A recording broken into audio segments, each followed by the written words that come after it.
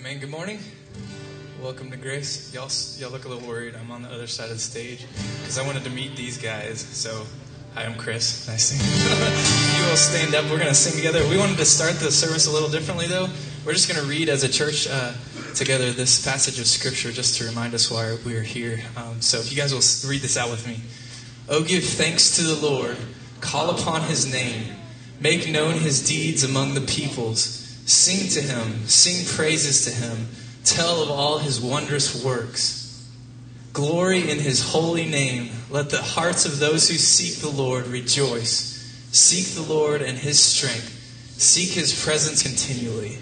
All right, let's sing out together.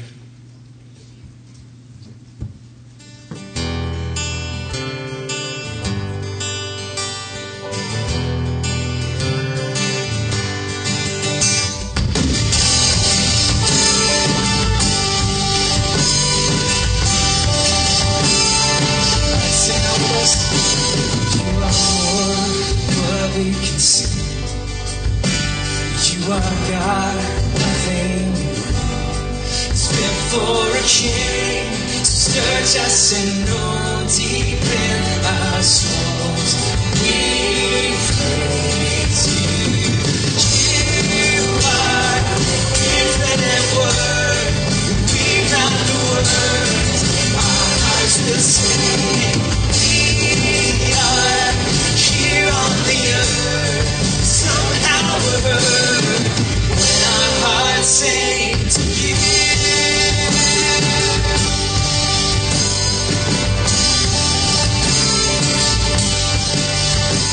You are more words on our lips. We are poor, nothing to give. We want to bring more than this song we sing to praise you. We praise you. You are infinite word. We've not the word. Our hearts will sing. We are here on the earth. Somehow we're heard when our hearts sing to you.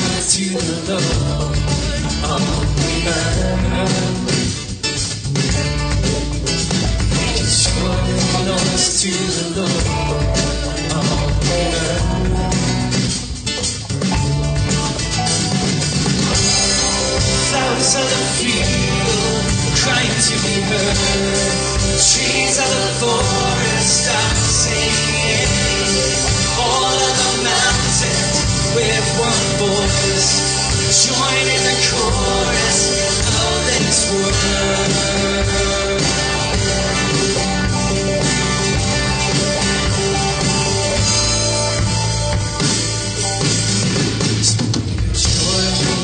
to the Lord of the earth. Make a joyful noise to the Lord of the earth. Make a joyful noise to the Lord of the earth. Make a joyful noise to the Lord of the earth. Sing out the flowers of the field. Flowers of the field, crying to be heard. Trees of the forest are singing. All of the mountains with one voice, join in the chorus of His word. Flowers of the field, crying to be heard. Trees of the forest are singing. All of the mountains with one voice, join in the chorus of His word.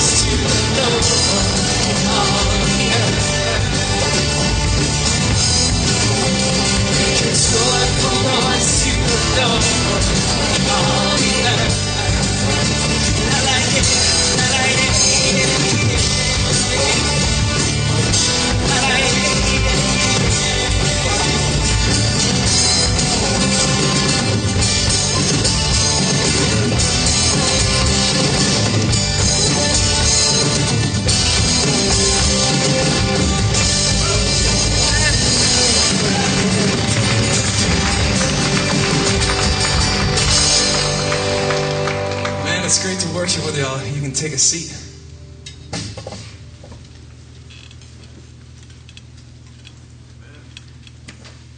One of the things that we do that's a regular standard of the service is admitting that we have a problem. It's something that recovery groups actually stole from Christianity, that you got to start on the road to recovery by admitting that there's something wrong. And we call this confession. As we sing that song, it reminds me of the theme in the Scripture that all of creation praises God for how great He is. Except for one part of creation, and that's us, as humanity. We rebel, and we neglect to praise God. We neglect to do what's right. We neglect to do the things that are good. And so we join every week as we sing praises to God, also admitting that before Him, thanking Him for His grace and His forgiveness, and moving forward in new life because He forgives us and He sets us free from that rebellion.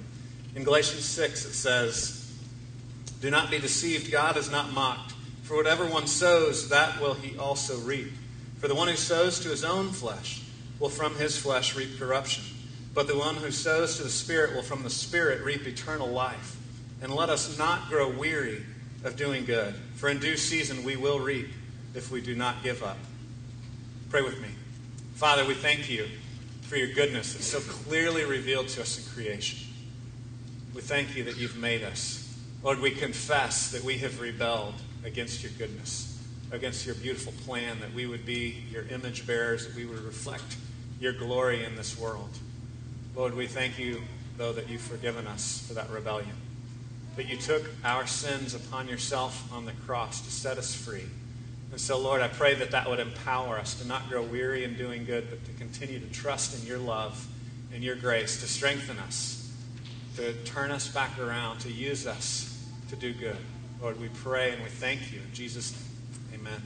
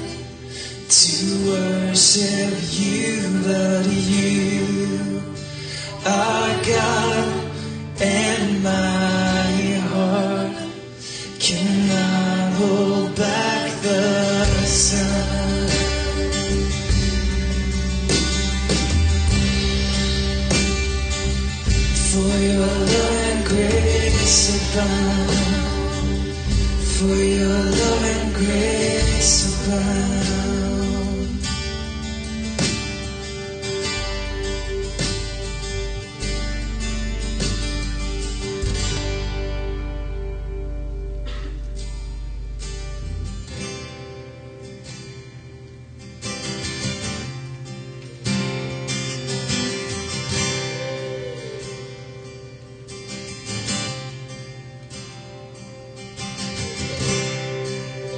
One day when heaven was filled with His praises, one day when sin was as dark as could be, Jesus came forth to be born of a virgin.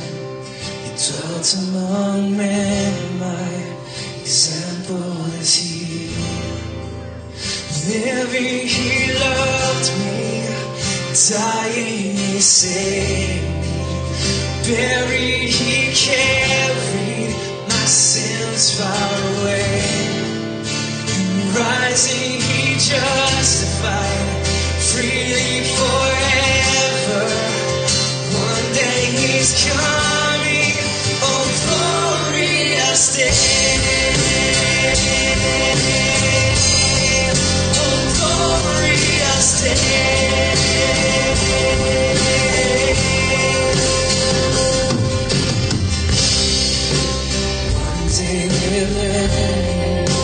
Calvary's mountain, one day they nailed Him to die on the tree. Suffering anguish, despised and rejected, bearing our sins, my Redeemer is here. One day the grave could conceal Him no longer. One day the stone rolled away from the door. Then He arose, death He had conquered. Now is ascended, my Lord evermore. Living, He loved me. Dying, He saved me. Buried, He carried my sins far away. And rising, He justified freely forever. One day He's coming, oh glorious day. Oh glorious day. Oh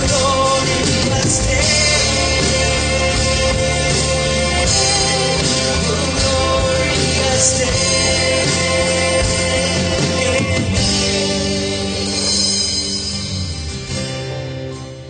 One day the trumpet down for His coming. One day the skies with His glories will shine. Wonderful day, my loved ones bringing. Glorious Savior, this Jesus is mine. Living, He loved me. Dying, He saved me. Buried, He carried my sins far away. Rising, He justified freely forever. One day He's coming, oh glorious day. Oh glorious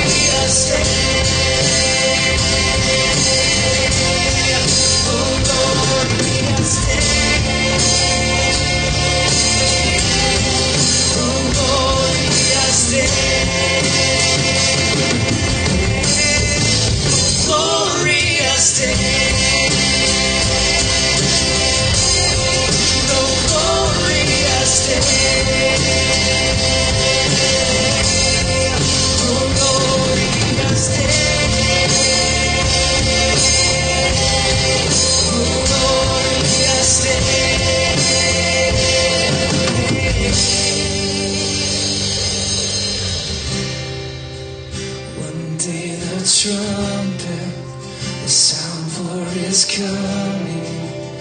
One day the skies with his glories will shine.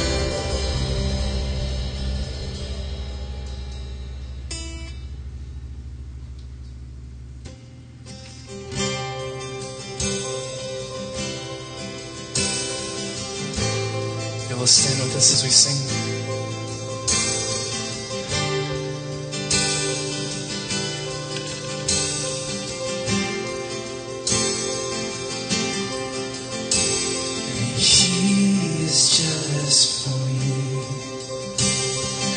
Love's like a hurricane. I am the tree bending beneath the weight of his wind and mercy. All of a sudden, I am unaware of these afflictions, eclipsed by glory, and I realize just how beautiful you are and how great your affections are for me. And oh, how he loves us, oh, how he loves us, how he loves us, oh.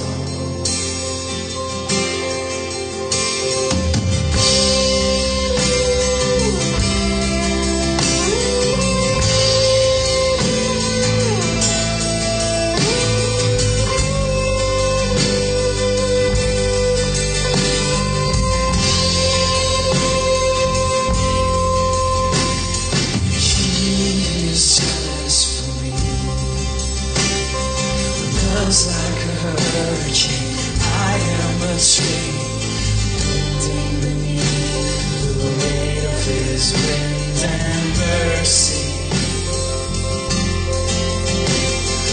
All of a sudden, I am unaware of these afflictions, eclipsed by glory, and I realize just how beautiful you are and how great your affections are for me.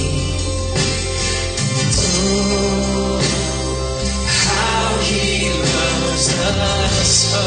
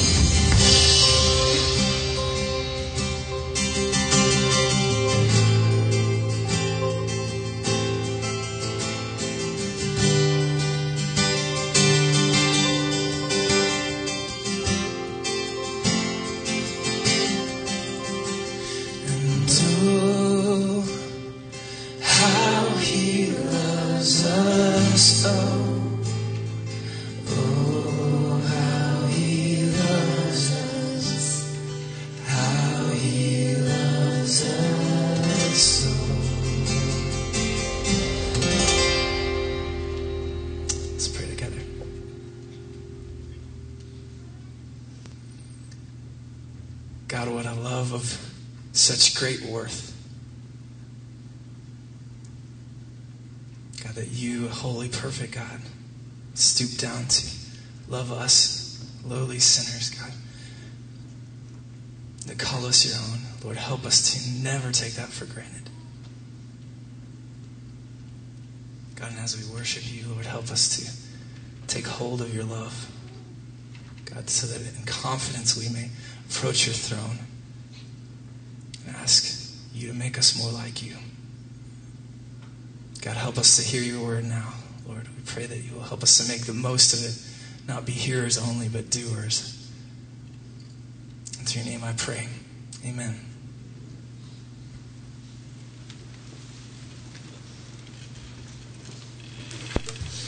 Well, good morning again. Good morning. And I think the 9 o'clock service was actually more awake than you this morning. Good morning. Good morning. Yeah. All right. If you want to open up your Bibles to follow along, we are in 2 Timothy chapter 4. And if you don't have one, we have some under the chairs. We're on page 996 in those black Bibles. If you don't have one at home, you're welcome to keep one of those as well if you need one. But we have been working through both Titus and 2 Timothy to understand God's plan for the church. We're calling the 2 Timothy series Carry On, and we're looking at the idea that Paul is about to die and he's passing on this information to Timothy and to future churches about how to keep this thing going, how to protect this treasure of the gospel, of the good news that we have in Jesus, and how to multiply that out into other communities and other churches. And we've called it Carry On. And we picked these books and we picked this kind of topic of study for this new year because we've been engaging in strategic planning as a church. We are about to turn 4 years old as a church. Can you believe that? 4 years old, and it's, I guess, August will be our birthday. We're transitioning kind of in this weird phase from being a baby church to being like an awkward adolescent, I think is kind of where we are as a church. We kind of have the appearance of maturity, but not all the maturity is really there. And so we've been engaging in strategic planning as a leadership body. We've been trying to discern from God His direction for the future of this church. Some of the things we've shared with you already, we're focusing in on a kind of a renewed commitment to community as we draw more and more people, as God just keeps bringing people to this church, and our numbers here on Sunday morning continue to explode. God's put it on our heart that we want to connect people in real community, that we don't want you to just shake a hand on Sunday morning and hear God's word taught, which is good, and sing praises to God, which is good, but we also want you to connect in kind of life-on-life relationships with each other. And so we've continued to kind of beat that drum this new year. That's one of the big pieces of our strategic plan. Another piece is hiring Stephen Watson, my assistant, full-time, and that'll be exciting. I've been the only full-time employee through the history of the church. We'll have a second full-time employee and several part-time employees that continue to work with us, and so that's exciting. Just to be able to handle the workload, do a better job with that, maybe get even a little more organized. Those of you that know me well know that's not my gift, so hopefully Stephen can help me with that. Another thing that we're looking at in the fall is a third service, an evening service.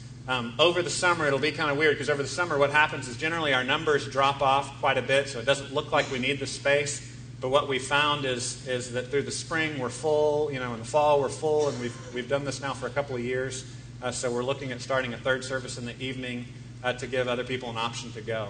And what I'd ask of you is to pray about being a part of that. We need some missionaries, some pioneers that are willing to break out from the safety of Sunday morning worship and maybe try a 5 p.m. or an evening worship where we'll have the same service and same sermon and same songs, but hopefully different people, and we'll be able to hopefully open the doors to other people that wouldn't already be able to come because the church is full. Like I said, there will be plenty of room probably over June, and then we kind of start filling up as we get closer to the school year again. So it won't look like we'll need the extra service here next month, but we've seen, like I said, this cycle over the last 2 years and feel like that's the best way to really continue to open the door so more people can continue to hear God's Word. So there's a lot of other things going on. Feel free to ask us about that. We're going to try to kind of keep sharing what God's put on our heart and different things that we're instituting. And you could ask any of the deacons or elders or staff members, and hopefully we know what those plans are and we can share those with you. We're looking at chapter 4, and what I've done is I've taken what was the last verse of last week where Paul was charging Timothy to do the work and to hang in there and to keep going, to keep preaching the word. And that's really now a transition where Paul told him to endure. That's the title of this week's message, is endure. He tells Timothy, endure, keep going. And then he explains how Paul has endured. And then he gives his own example, talks about what he's gone through. And I think what this is answering, the question that this is answering, is that a lot of us are confused when hard times come. Because a lot of us have been sold this kind of twisted gospel that says if you follow Christ, if you receive Christ, everything's going to be good right now. And that's not really the true gospel. The gospel is that God promises you eternal life. He gives you freedom from your sin, and you look forward to a future where that'll be complete, where your body will be renewed, where everything will be perfect, where everything will be made right. But now he calls you to follow him in giving of yourself, following in Jesus' footsteps, to suffer as Jesus did for others, to continue to bring that message of future hope to others. And that's really the call of the gospel. We see in Psalm 1 and in Jeremiah 17 this clear message that the righteous are the people that dig down their roots and trust in the promises of God's word. And that those people are going to be like trees planted by streams of water. And what it says in both of those chapters is then when the drought and the bad times come, they will still have life. They will still bear fruit. And what that means is that bad times will come. Hard times are to come. It means that trusting in Christ doesn't eliminate the bad circumstances. The bad circumstances are still going to come. And our call as followers of Christ is to trust in him and to endure through those difficult times, to see ourselves as a sacrifice being given for others. Looking forward to this future hope when all things will be made right. And Paul, of course, says it much better than I can. So let's look at chapter 4. We'll read verses 5 through verse 8. He says, "As for you, always be sober-minded and endure suffering. Do the work of an evangelist. Fulfill your ministry." So this is where he's challenging Timothy, saying, hang in there. And he says in verse 6, "For I am already being poured out as a drink offering, and the time of my departure has come. I have fought the good fight. I have finished the race. I have kept the faith. Henceforth there is laid up for me the crown of righteousness, which the Lord, the righteous judge, will award to me on that day. And not only to me, but also to all who have loved his appearing." Let's pray. Father, we pray that you would teach us, how to endure, how to continue to walk with you even when difficult times come, how to continue to trust in you and to know that you are with us no matter what. Lord, we thank you for your goodness to us, and we pray in Jesus' name. Amen. Well, I remember the summer of 1988 as a time when I had to endure. I don't know if anybody had a kid in 88 or anybody remember what 1988 was like. It was one of the hottest summers we've ever had. It was in the middle of a 3-year drought, 87, 88, 89.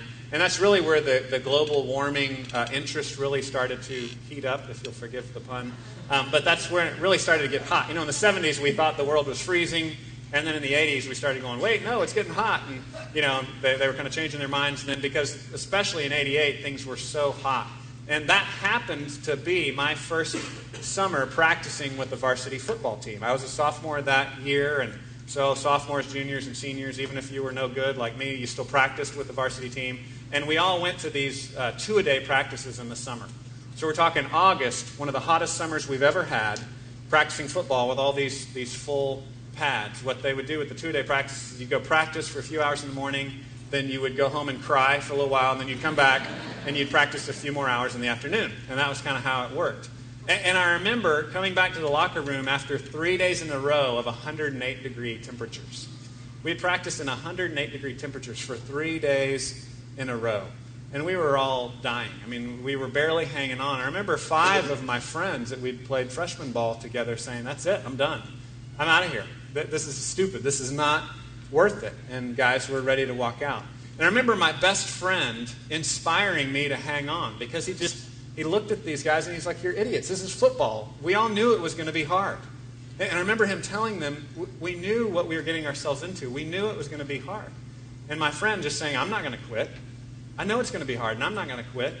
And that inspired me to endure when I saw the example of my friend. I saw my friend willing to hang in there. He didn't say, "Oh, it's going to be all sunshine and lollipops, and it's all going to get better, and it's going to be easy." No, he said, "We know it's hard. We know it's going to be hard, but I'm going to hang in there. And that gave me the strength to go, well, if he can do it, I guess I can do it. And I guess I can hang in there as well. And that's really what Paul is telling Timothy. Paul is saying, Timothy, hold on. Endure hardship. Endure suffering. It will get difficult. And he says, but Timothy, I've done it too. I've suffered as well. I've walked this road myself. So he's telling Timothy, I'm not asking you, Timothy, to do something that I haven't myself already done. But I've endured as well, and now I'm calling on you to endure. There's a beautiful picture of this endurance and this idea that we saw in Psalm 1 and Jeremiah 17 of these trees that endure difficulty. There's a beautiful picture of that in Oklahoma City. Anybody been to the memorial in Oklahoma City where the bombing was? And there's this tree. It's an 80-year-old elm tree. They call it now Survivor Elm. Because when the explosion happened there in the Murrah building, all the branches were just completely blown off of this tree. Everybody just took it to be dead. It was gray, covered in soot. All the branches were gone. There was no green left on it at all. But its roots were digging down into life under the earth. And it began to sprout again. And green shoots started to come out again. And now you have, once again, this living tree that continues to be green, that continues to have life. And it's inspiring to people. And Paul's saying that's the picture, that you will face difficult times, but you'll endure. So that when you are ready to die, when you are ready to go, you can do so saying, I've done what I needed to do. I endured. I hung in there. I continued to follow Christ. Paul says basically he's at the end of his life, and he can look back and say that he finished well.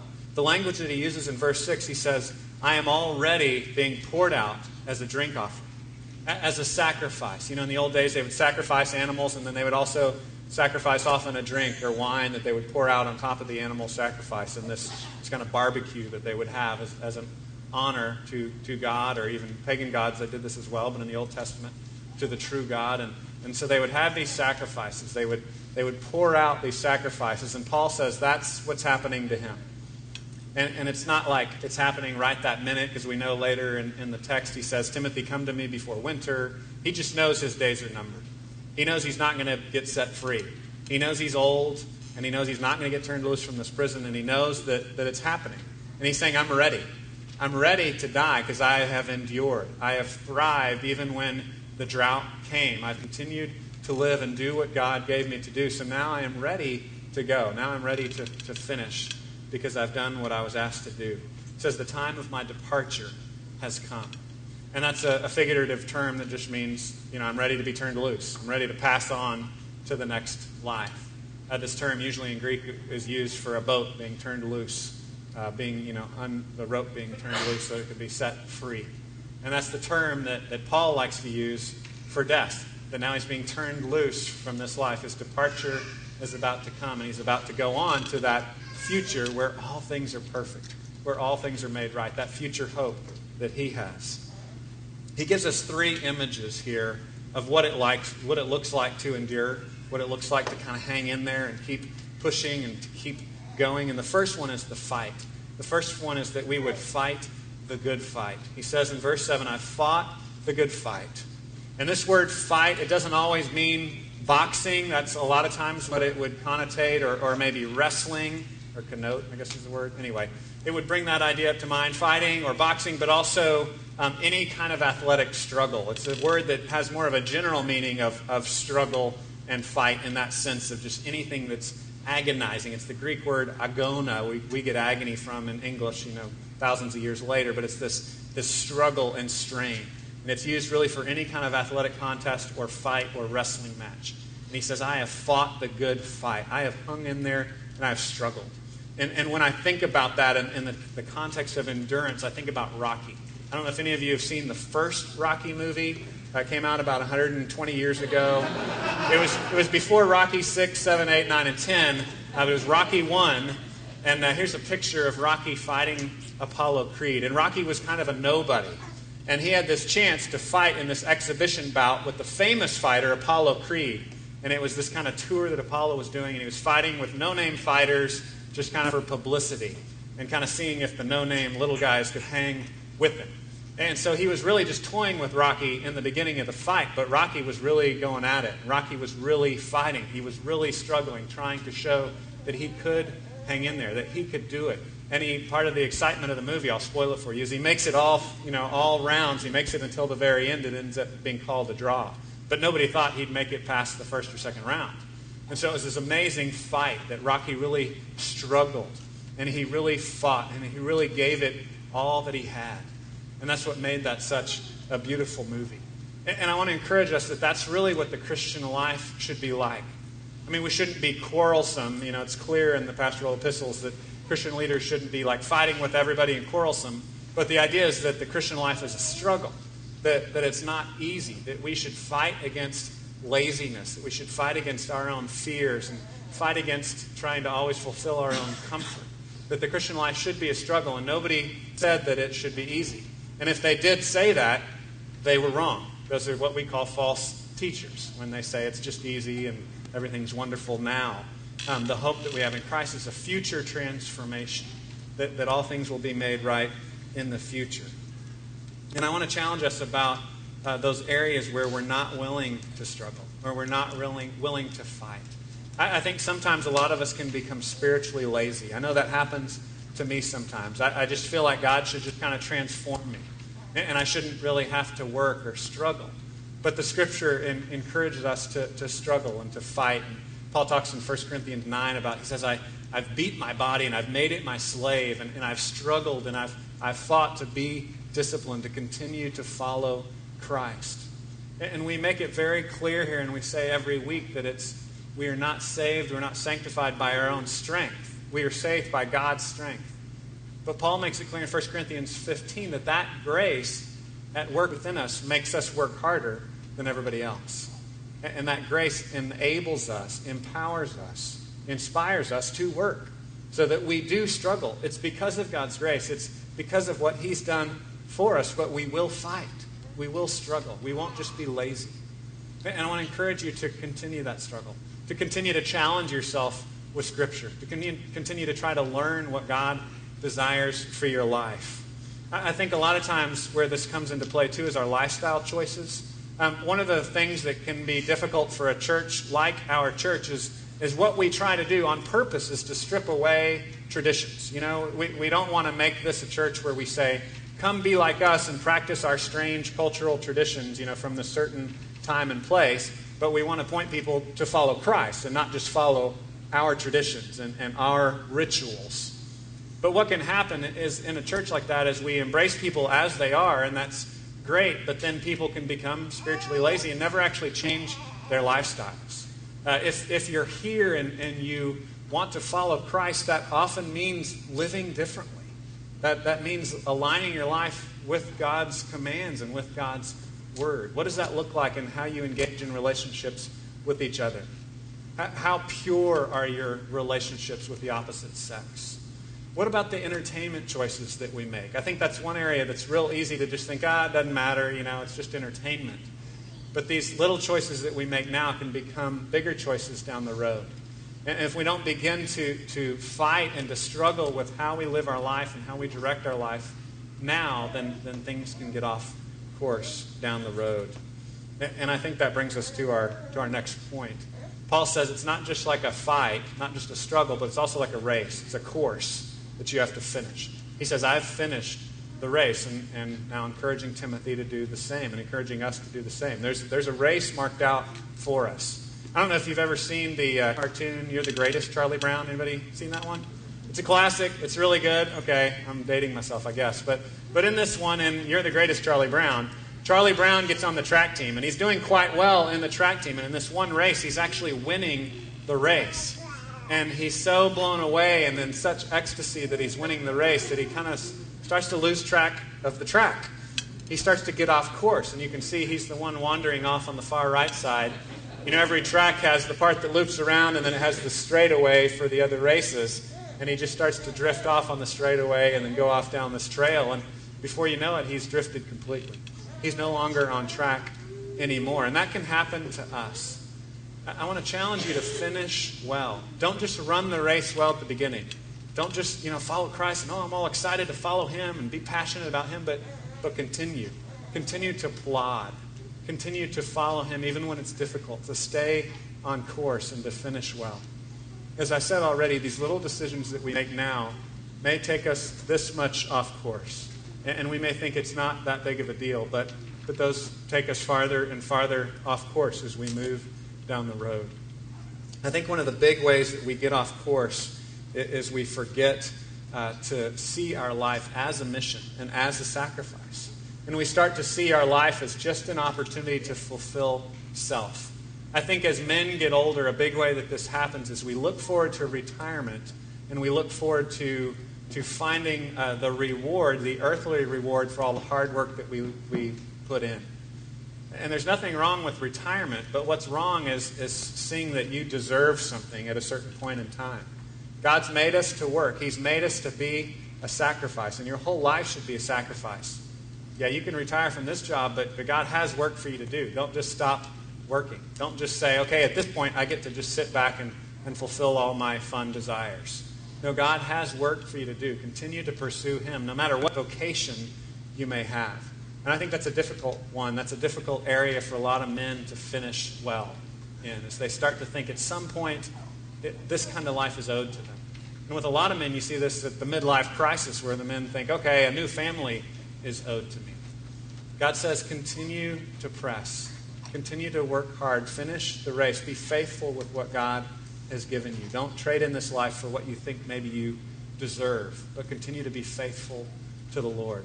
I think a lot of times for women, a difficult area where you can veer off course is with your families. Because God gives us this love for our families, and we talked about this a little bit at Mother's Day, but God, if you are a mother, God may give you this desire to love and care for your family well. And that desire can turn into something that's a little off course, that can start to drift, where you believe that all of your identity is wrapped up in how well they're doing. And you can begin to try to control that situation, control those relationships, and make them what you think they should be. Instead of sowing the gospel and trusting in God, you begin to sow your own flesh, as we saw in Galatians 6. You're planting towards your strength instead of planting towards the gospel and hoping in Jesus to change things. Speaking truth into people's lives and then letting God make the changes. And I think that's a difficult thing for us as we get older. We begin to try to control. We see that time is running out and we want to change things. And I think that's true for all the sexes. And whether you're married or whether you're single, we have this desire to fix things ourselves. God wants us to continue running the race, but trusting Him for the results. As Paul talks about in the beginning of Corinthians, he says that he plants and another waters, but God gives the growth. So we keep working and we keep planting seeds and we keep sowing good things in people's lives, but we don't control it. We allow God to control it in the end.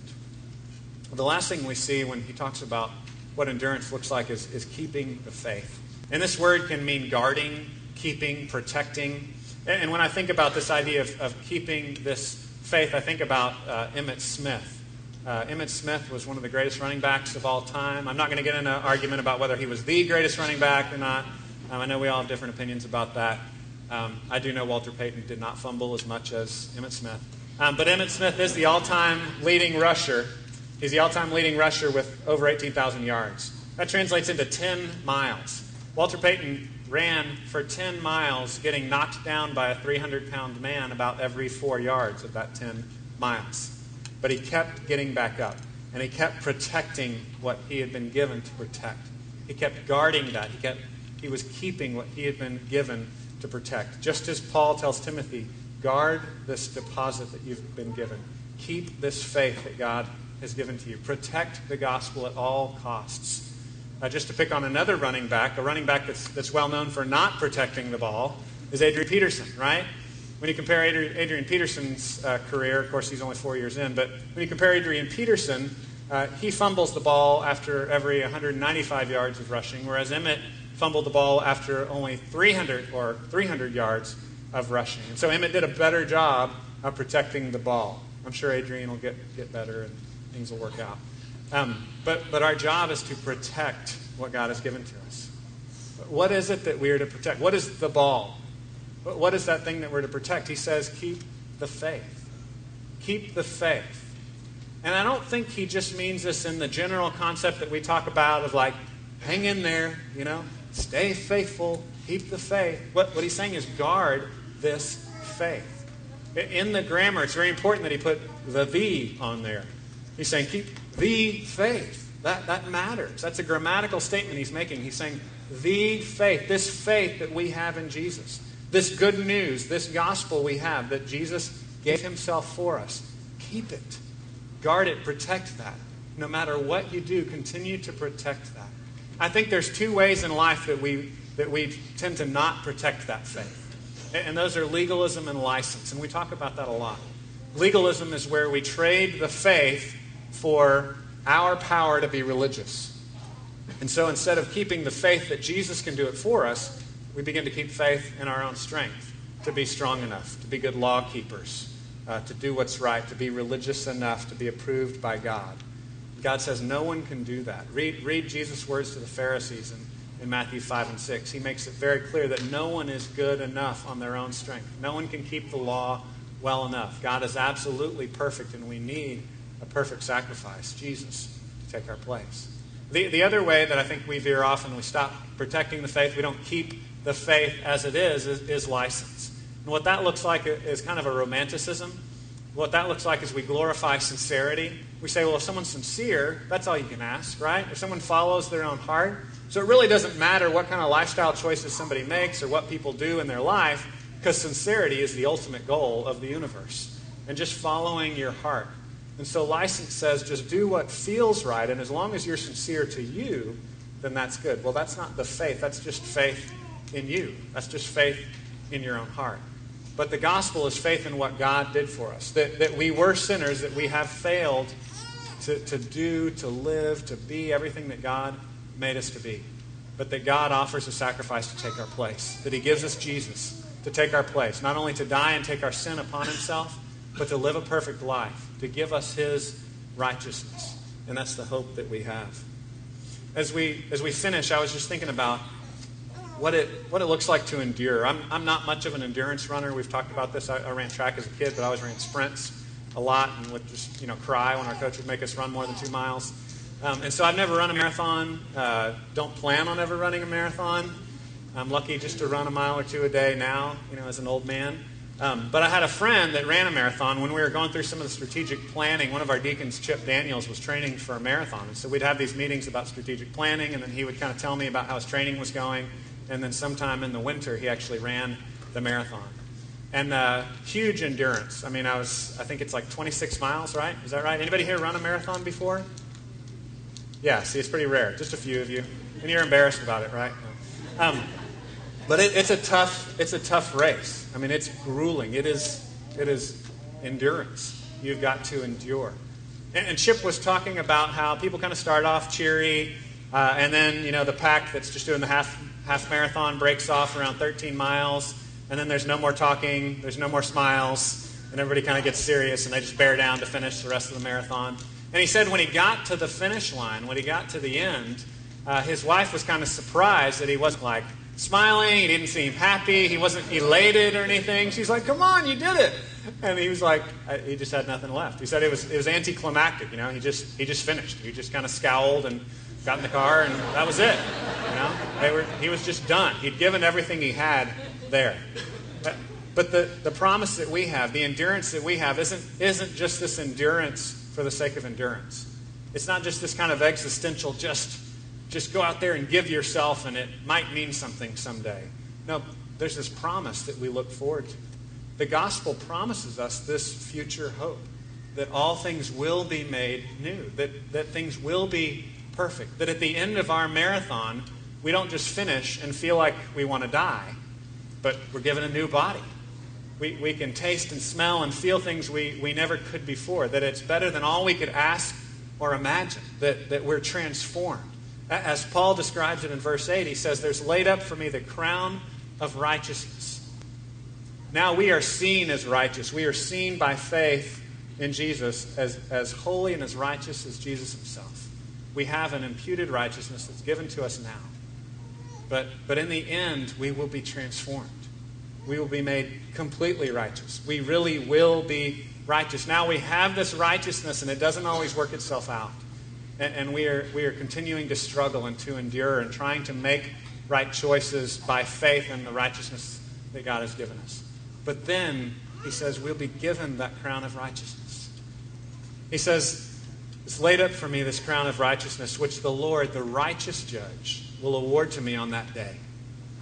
Here Paul is. He's facing an unrighteous judge in Nero, one of the worst, most wicked Roman emperors of all time. So he's about to get killed by an unrighteous judge, but he knows he looks forward to this award from the righteous judge, who will give Paul, by grace, the gift of righteousness. He will be completely transformed.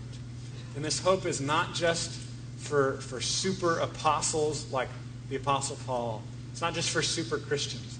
But Paul says, and not only to me, but also to all who have loved his appearing. That's the hope that all of us have. That we look forward to this award, this transformation, that we will be made new, that we will be free from our struggles and from our sin, but that we will really be righteous. Everything will be done. Everything will be complete. Father, we're amazed at this hope.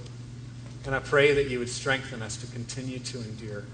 And we remember the promise of Psalm 23 that says that though we walk through the valley of the shadow of death, we can fear no evil because you are with us. And Father, I pray that we would remember that we would endure because you are with us, knowing that nothing can separate us from your love. That we may face horrible things, we may be living through horrible things now that we never thought we would have to endure. But that we can take hope because you are with us. That nothing can separate us from your love. And that we look forward to a future crown when all things will be made right. We thank you. And I pray that it would strengthen us to give ourselves as a living sacrifice. We pray in Jesus' name. Amen. Amen. If you will stand with us, let's sing this last song.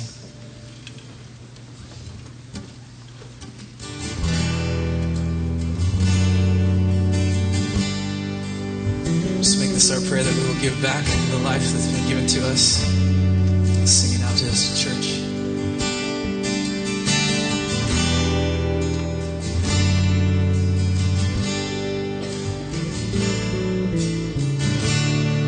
I will offer up my life in spirit and truth, pouring out the oil of love as my worship to you. In surrender I must give my every part. Lord, receive this sacrifice of a broken heart. I will offer up my life in spirit and truth, pouring out the oil of love as my worship to you. In surrender I must give my every part. Lord, receive this sacrifice of a broken heart. Jesus, what can I give? What can I bring to so faithful a friend, to so loving a King? Savior, what can be said? What can be sung as the praise of your name for the things you have done? Oh, my words could not tell, not even in part, of the debt of love that is owed by this thankful heart.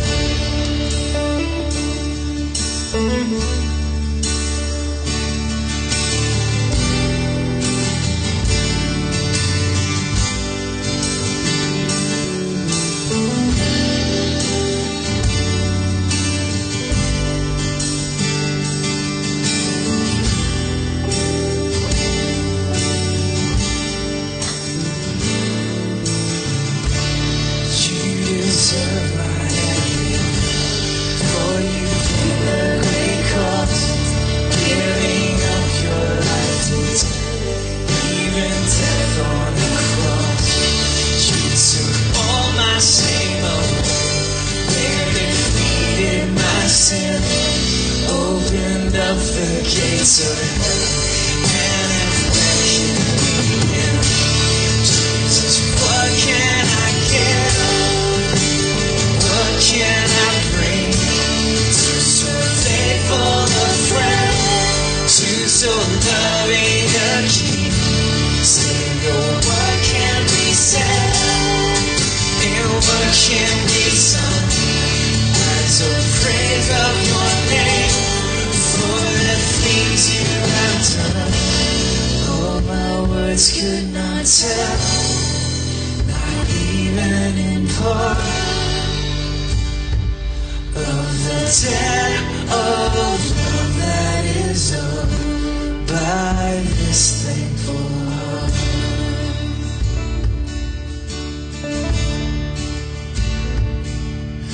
What can I give? What can I bring? What can I sing as an offering? Let's sing that out with us. What can I give? What can I give? What can I bring? What can I sing as an offering, Lord?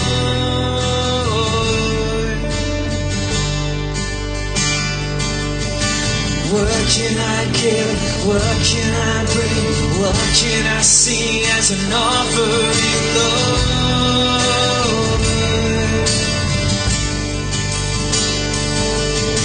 What can I give? What can I bring? What can I sing as an offering, Lord?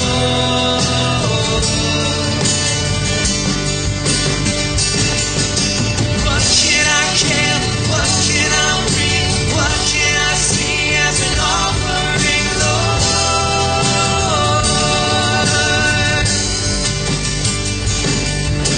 What can I give? What can I bring? What can I sing as an offering, Lord?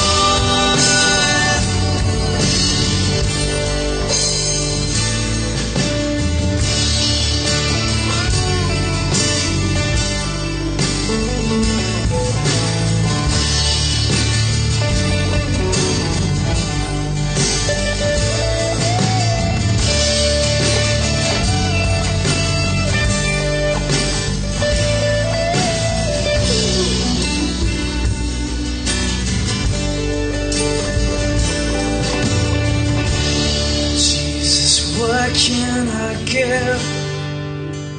What can I bring to so faithful a friend, to so loving a King? Savior, what can be said?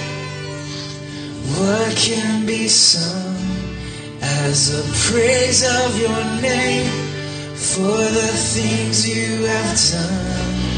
Oh, my words could not tell, not even in part, of the debt of love that is owed, of the debt of love, of the debt of love that is owed, of the debt of love that is owed by this thankful heart.